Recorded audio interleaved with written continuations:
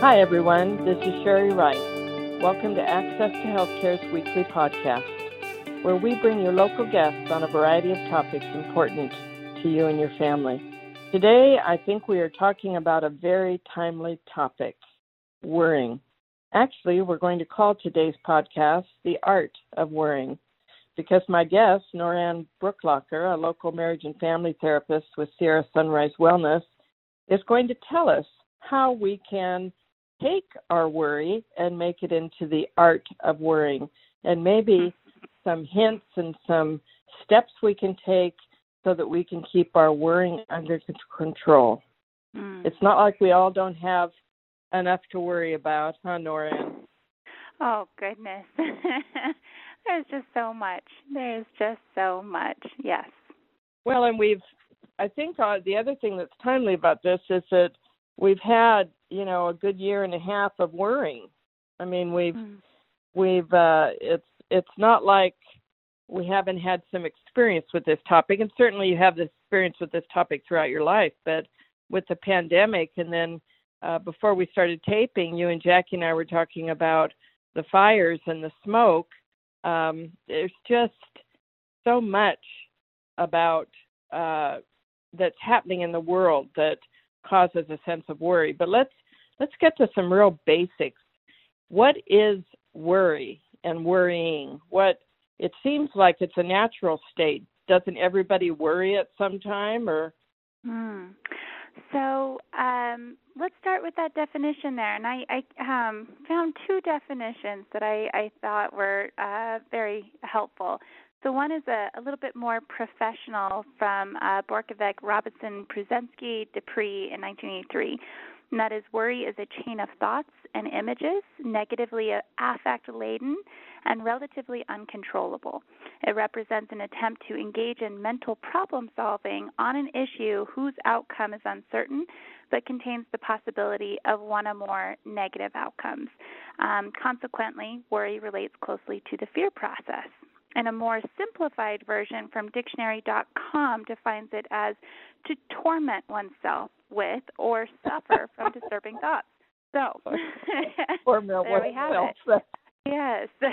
And, is it, do we all worry? I would say yes, to some degree. I do think that most people do. And Rollo May, he's one of my absolute favorite existential psychotherapists of all time. In fact, I named my dog after him. But he describes anxiety as a necessity of life. Too much is paralyzing, and too little, we do not get anything done as we do not feel that impetus to do so.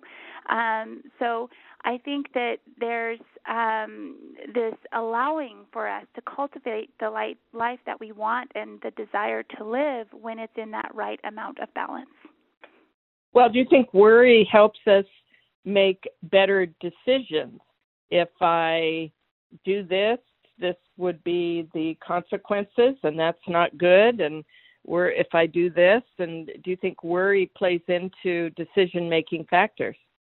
I think that that's what it in the brain is intended to do.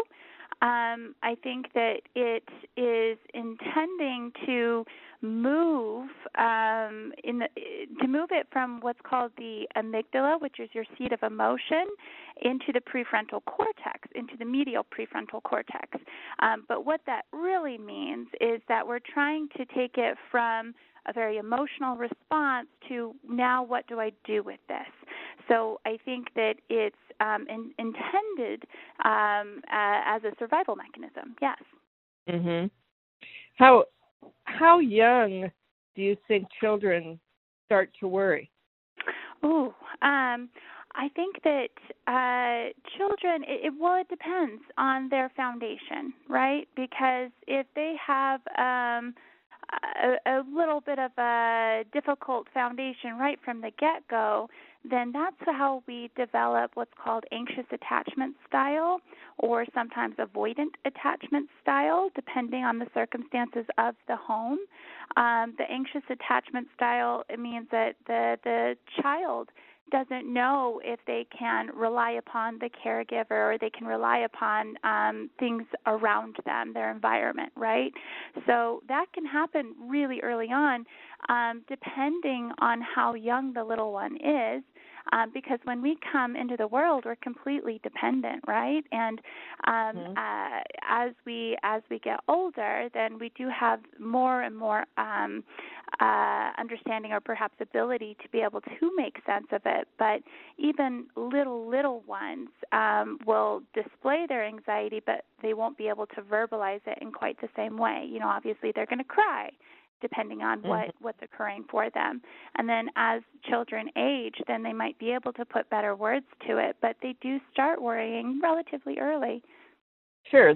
I don't know if worry is the word I'm getting at, but, you know, mom and dad leave to go out to dinner the first time, and the child worries that they may not come back, or they worry about them leaving. That seems like more of a natural occurrence. Sure. Absolutely. Yeah. Absolutely. So let's go back to the natural state of this. If worry and fear are sort of interrelated, and then that's not always a bad thing. If I'm understanding what you're saying, sometimes it helps us make the right decision, or it aids in our ability to move forward in a certain path. Right. So.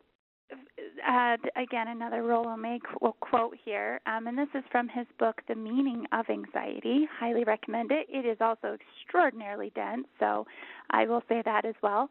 But he describes it as a fear is a reaction to a specific danger to which the individual can make a specific adjustment.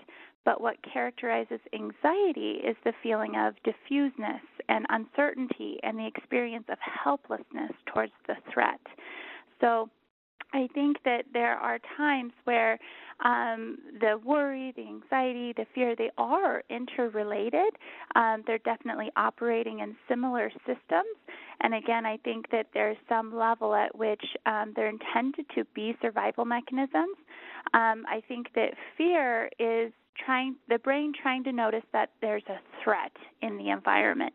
Unfortunately, it's not quite able to differentiate entirely between what is an actual physical threat and approximating to us right here, right now, versus, let's say we turn on the news and we see some horrible event that has just occurred. It still sets us into fight, flight, freeze. However, we feel more helpless in that kind of a circumstance because we're not actually able to do anything about it. We're just hearing it, and it's certainly creating a physiological reaction. But nonetheless, that's, I think, when it becomes much more difficult, is that there is that helplessness feeling that comes along with it. Well, let's take this down to the last, unfortunately, year and a half of COVID. In the beginning, maybe our worry wasn't quite as much because we didn't know that it would become a pandemic. And then as we saw people getting sick and people dying, then there was the worry that we would get it, or someone in our family or someone that we loved would get it. And so the worry just sort of snowballed itself and became bigger. Is that, do you notice that with worrying with things, certainly the pandemic and different things like that? Yeah, I think that we only have so much bandwidth. And boy, I think so many of us really get that concept now, 18 months or plus into this experience. So on any given day, and let's say it's just quote-unquote normal times, there are all sorts of things to worry about, right? And I think in this day and age, we have an ability to be tuned into the things that are happening across the globe. And that, I think, is one of the things that sets our time apart from prior generations.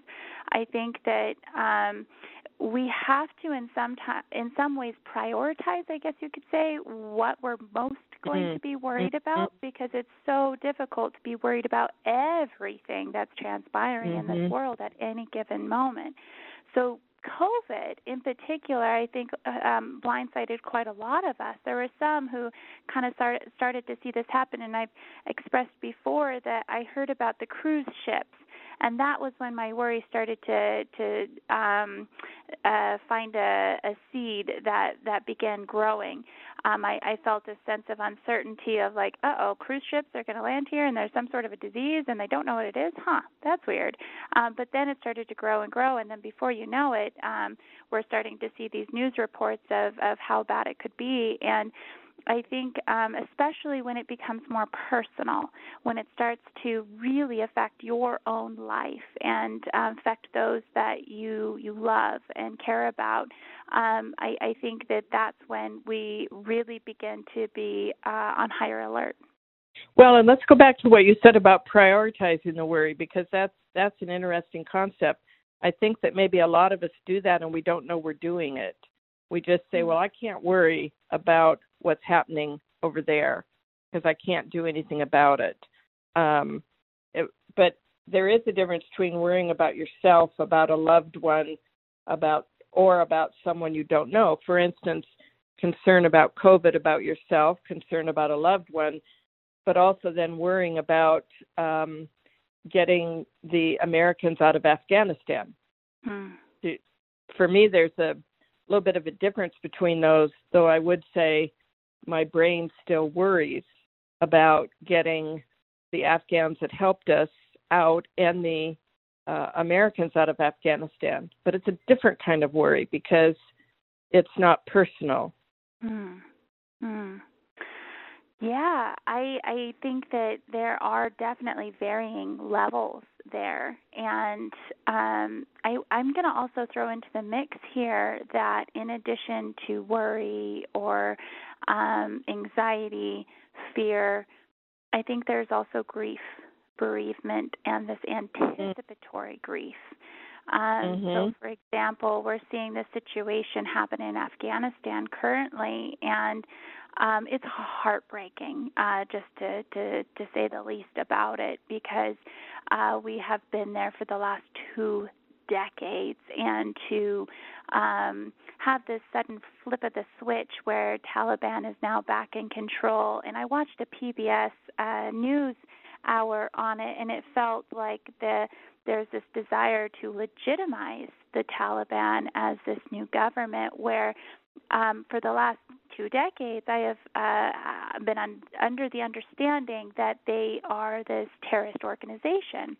And so with this occurring, I feel tremendous grief. And in addition to that, bereavement for the lives lost, and that would include not only the lives of the Afghanis, the civilians there, but our soldiers, and also the soldiers here at home.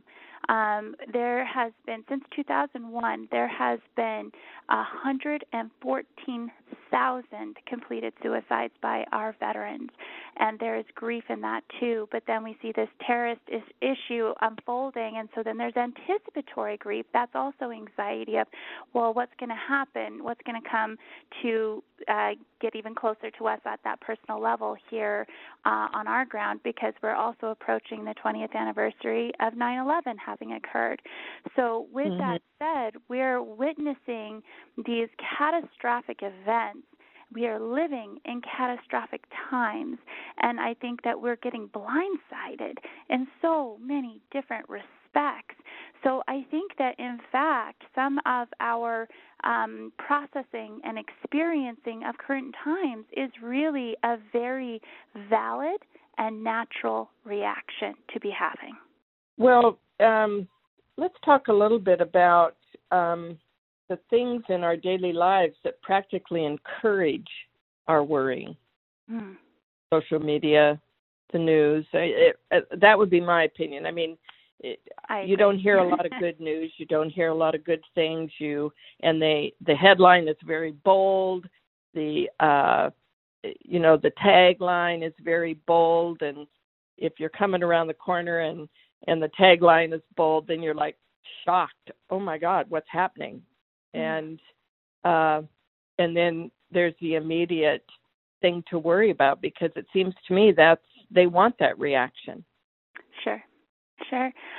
Well, I think that I I actually really feel for some of the reporters, some of the anchors that this is their job and they're reading these headlines themselves.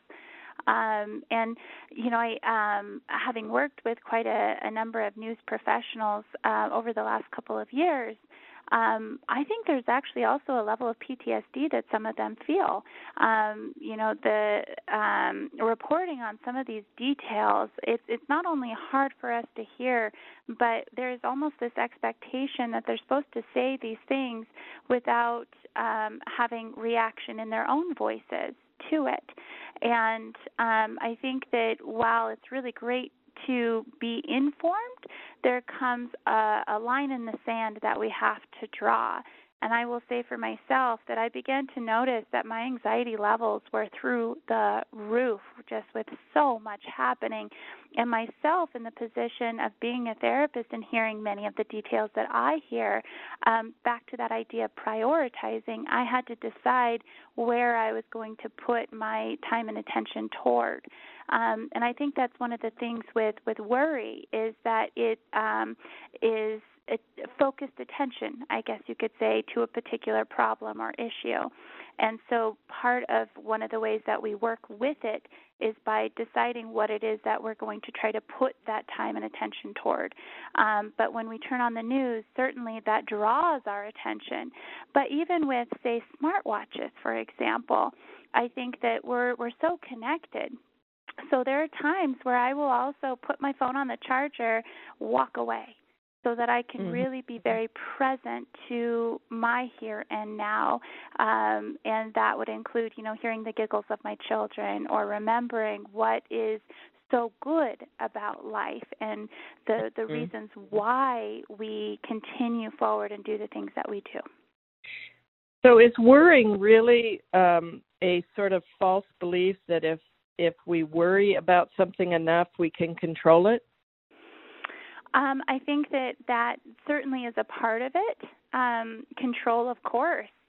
When things are uncertain and unsteady, what do we want? Well, we want more control. Control, I think, is something where when we're faced with some sort of a fear, then we want to be able to do something about it.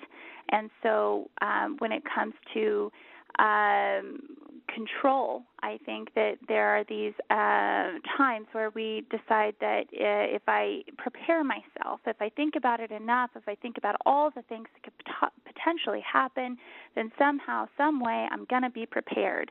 And then we start to get into the territory of what's called, it's a cognitive distortion, and it's called catastrophizing. So it's one thing to live in catastrophic times, certainly, but then there's the catastrophizing where we're thinking of the absolute worst possibilities. And I've said it on this podcast before, and this is definitely an apt time to say it again, and that is what also could go right. That's one of the things we have to counterbalance with that we don't usually think of is what are all the things that could go right?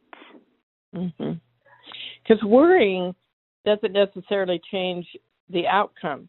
Now, taking action of a different manner can change the outcome, but not necessarily the act of worrying.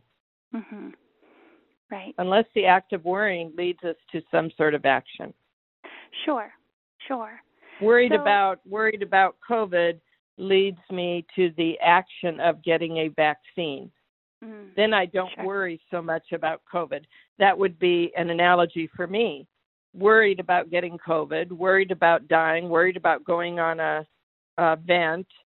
Vaccine comes along, get the vaccine. Now my worrying has diminished. Action step. Right. Yeah, I remember when I got my vaccine, I just felt my anxiety levels just drop. And I remember thinking, I think I should still be anxious about this. I think I should be more anxious than I do feel. And, for some time, in fact, I felt myself be able to recalibrate and to come out of that fight, flight, freeze mode and to begin to integrate back into the world, start seeing clients in person once more, start to see friends again. And I think that that's also part of why the mask mandates coming back and this new surge has really taken me by surprise. I have definitely started to feel my anxiety levels creep back up once more with the understanding that I'm not as protected as I had thought that I was. And I think that that's one of those things where, I had taken those action steps, and I think that that's part of, when we worry about things, that's supposed to somehow prevent it, right? But the truth of it is it very well might still occur whether we worry about it or not. Mm-hmm. Now, how do we know when we've tipped over into chronic worrying too much, where it literally is controlling our lives? What are the symptoms of that? So that is when I would say it is more anxiety. So I've used them perhaps in a way that might be seen as a little bit interchangeable, and I do apologize to our audience for that. But with that said, worrying is just thinking about these things and perhaps even ruminating about them. Anxiety, I would say, is when we really begin to feel the physiological experience of it, i.e. the effects on the body. So one example would be tummy aches. Or tension headaches. So tummy aches, that is often anxiety, especially with kids. Kids will complain that they're having tummy aches, but they're not able to find any reason per se for that happening. And that might be a referral that I end up getting to my office. The reason for that is what's called the vagus nerve. So the vagus nerve is the longest nerve in your body, and it starts very close to the amygdala in the brain. The amygdala, I mentioned earlier, is that seat of emotion. So the vagus nerve, it travels from that limbic portion, or very close to it, down into the heart and then into the gut. So when somebody says, I have a gut feeling about this, it's very accurate, that statement. But because it's an older part of the brain, they're not yet able to put words to it quite in the same capacity. And so we just get these stomach aches. So when it becomes chronic, it might be that there's something that's happening within us that we're not fully paying attention to. It might be a tool to let us know that we need to do additional work internally, that we need to pay better attention to our self-care. And a friend of mine said, when I noticed that I am worrying for a longer time, it's a signal that I'm experiencing fear and confusion on how to act next.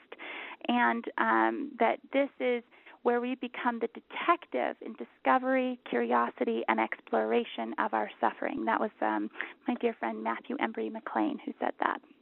So one needs to do, it sounds like, a check-in on their worrying. Are you waking up at night worrying? Are you not able to get to sleep because you're worrying all the time?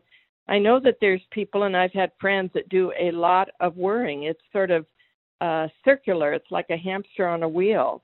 Now, because nobody knows what we're thinking, and if we don't have outward symptoms of the worry, somebody literally could be caught in that cycle and you wouldn't know it because they're not expressing it to anybody. They're just in an internal maze of worrying. Does that happen?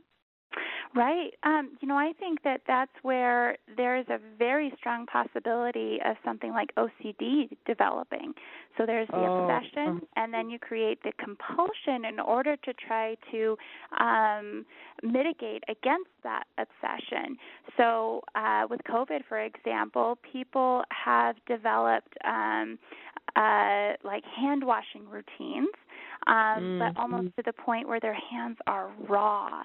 So there's this desire that I am going to not get COVID. I'm obsessing about COVID, so I'm going to wash my hands like every 20 minutes.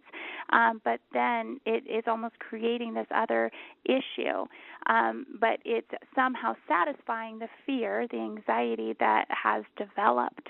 And so it is a bit like a hamster on a wheel, in that I think that these things can very much get out of control.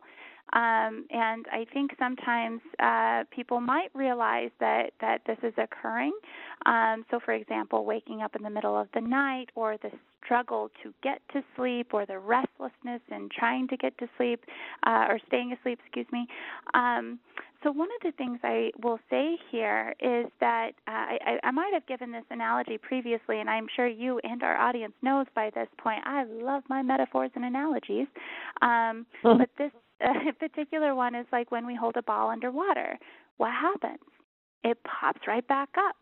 And we can try to keep it under, but more often than not, we're expending our energy towards something that inevitably is going to keep coming back up, and it is exhausting. So that hamster on the wheel, they can only be on the wheel for so long. Otherwise, they're really doing it to their detriment. So in this case, the ball is representative of those worries, those pesky little thoughts that just keep popping up, the intrusive thoughts, regardless of our efforts to keep it down. And so one of the things I would say here is that it then is choosing to acknowledge the fear, acknowledge the thoughts that keep tugging at us, and rather than attempting to shove it down, instead allow it to be. In other words, be with whatever it is trying to share with us. There's some sort of a value that perhaps we need to look at. So what's the best way to put it? I think that when we're able to really tune into the value that's underneath, for example, I am fearing for my life. That's where we are able to see the validity of what it is that we're circling around. But more often than not, I would say death is a extremely alarming thought process, and most people can become extraordinarily avoidant of going down that rabbit hole of thinking about their own death or the death of a loved one. And it might be that they're there anyway, but with that said, it's also trying to relay it back to what's more the concern. Now, concern is more matter of fact. I think that with concern, it's really looking at what we can do towards that problem solving. It becomes really difficult when we can't necessarily solve this problem. So it's focusing then on what is in our control versus what is not. I would say that sometimes it can be really helpful to set a timer, maybe 5-10 minutes or more, and allow yourself maybe even to journal, to write down the specific things that are happening in your head, and that provides some level of outlet for putting it down somewhere, putting words to it, because when we put words to it, I've said it before, it's allowing that truth to hit the air, and that in and of itself can allow for cessation of the thoughts. Yeah. Somebody said to me decades ago, a spoken thought is a managed thought, and I've never forgotten that. In other words, not let it ruminate in your head. What about friends or family members who are worrying a lot? How can we help them? We're going to talk in a minute about how we can help ourselves with some steps, because we have said this is the art of worrying. But what about friends and family that are worrying? What is the best way to help them? Another Rollo May quote here. He described that it is really difficult to understand the experience of anxiety in another person, especially if we ourselves aren't quite feeling it in the same capacity. And he related it to encouraging a drowning person to swim, but not realizing that their hands and their feet are tied. So I think that one of the biggest things that we can do for our loved ones is, again, to listen first, and there are going to be times where they're in fight or flight, so they're not necessarily going to be able to hear solutions at that particular moment. Again, and this is a whole spectrum depending on where the person is at and how we meet them where they're at. If somebody is in a severe panic attack, then they're not going to be able to hear rational thought in the same way. And so part of that is first attending to getting them out of that panic attack. Grounding techniques are really, really helpful. That would include maybe like a heavy blanket. It could be like even cooling ice pads. It could be a heat pad. But any one of those are going to give that sensation of heaviness that helps. But as well, creating a sensory environment that is much more pleasant, i.e. like lavender in a diffuser or something of that nature. But then we go down to that next level where maybe they are just in ruminating thoughts. They're not in panic, but they're perhaps more open to discussing things. I don't know that it necessarily always helps to invalidate what they're feeling, such as, well, this doesn't really matter, or, oh, this isn't really going to affect you, or, well, why do you care that something's happening to this person over, across the seas? That probably is going to put them more in that defensive, more in that where, well, okay, well, you just don't get it phase.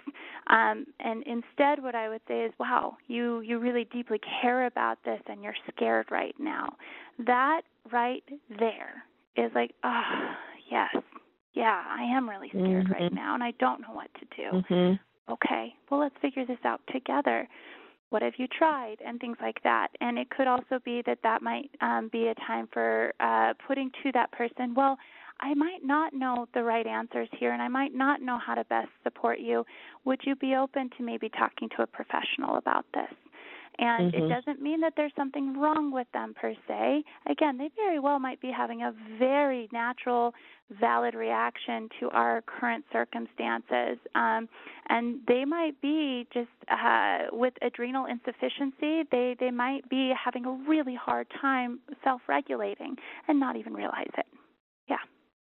Well, and certainly in the last year and a half, I think we've, I don't know if the word is normalized, reaching out for therapeutic help, but we certainly have a lot of things that say to us that's perfectly normal to do that in situations that we've come up against in the last year and a half. But how do we know when someone else's worrying is toxic to us? Yeah, the level at which something becomes toxic is okay. Well, for example, I think that there's a point in time where perhaps they start doing things that infringe upon us as well. I think, for example, it's one thing if somebody chooses to be vegan. It's a whole other ball game when you're not even allowed to eat your preferred choices of food in front of them. And that might be, point of respect, and I'm certainly not trying to overstep there. But with that said, maybe getting like really angry and lashing out, or, again, their control of the situation is to the point where no matter what you do, it's not going to be okay. It's not going to be good enough. It's not going to be right. And again, I think we can have compassion and generosity for that person. Another example would also be if there's a substance abuse issue, if there's domestic violence, that inherently would be toxic. And so I think it's how that person chooses to manage those feelings of uncertainty and anxiety, because, again, fight very well might be a part of it for them. So let's give people, before we close, some real concrete steps they can take, because we're all worrying. I mean, in different degrees, probably manifesting itself in different ways around the pandemic, probably not all worrying about the same thing. The same with locally, the smoke, the fires, what's happening in the world. Help us with some real steps that we can take to calm it down a bit. Right.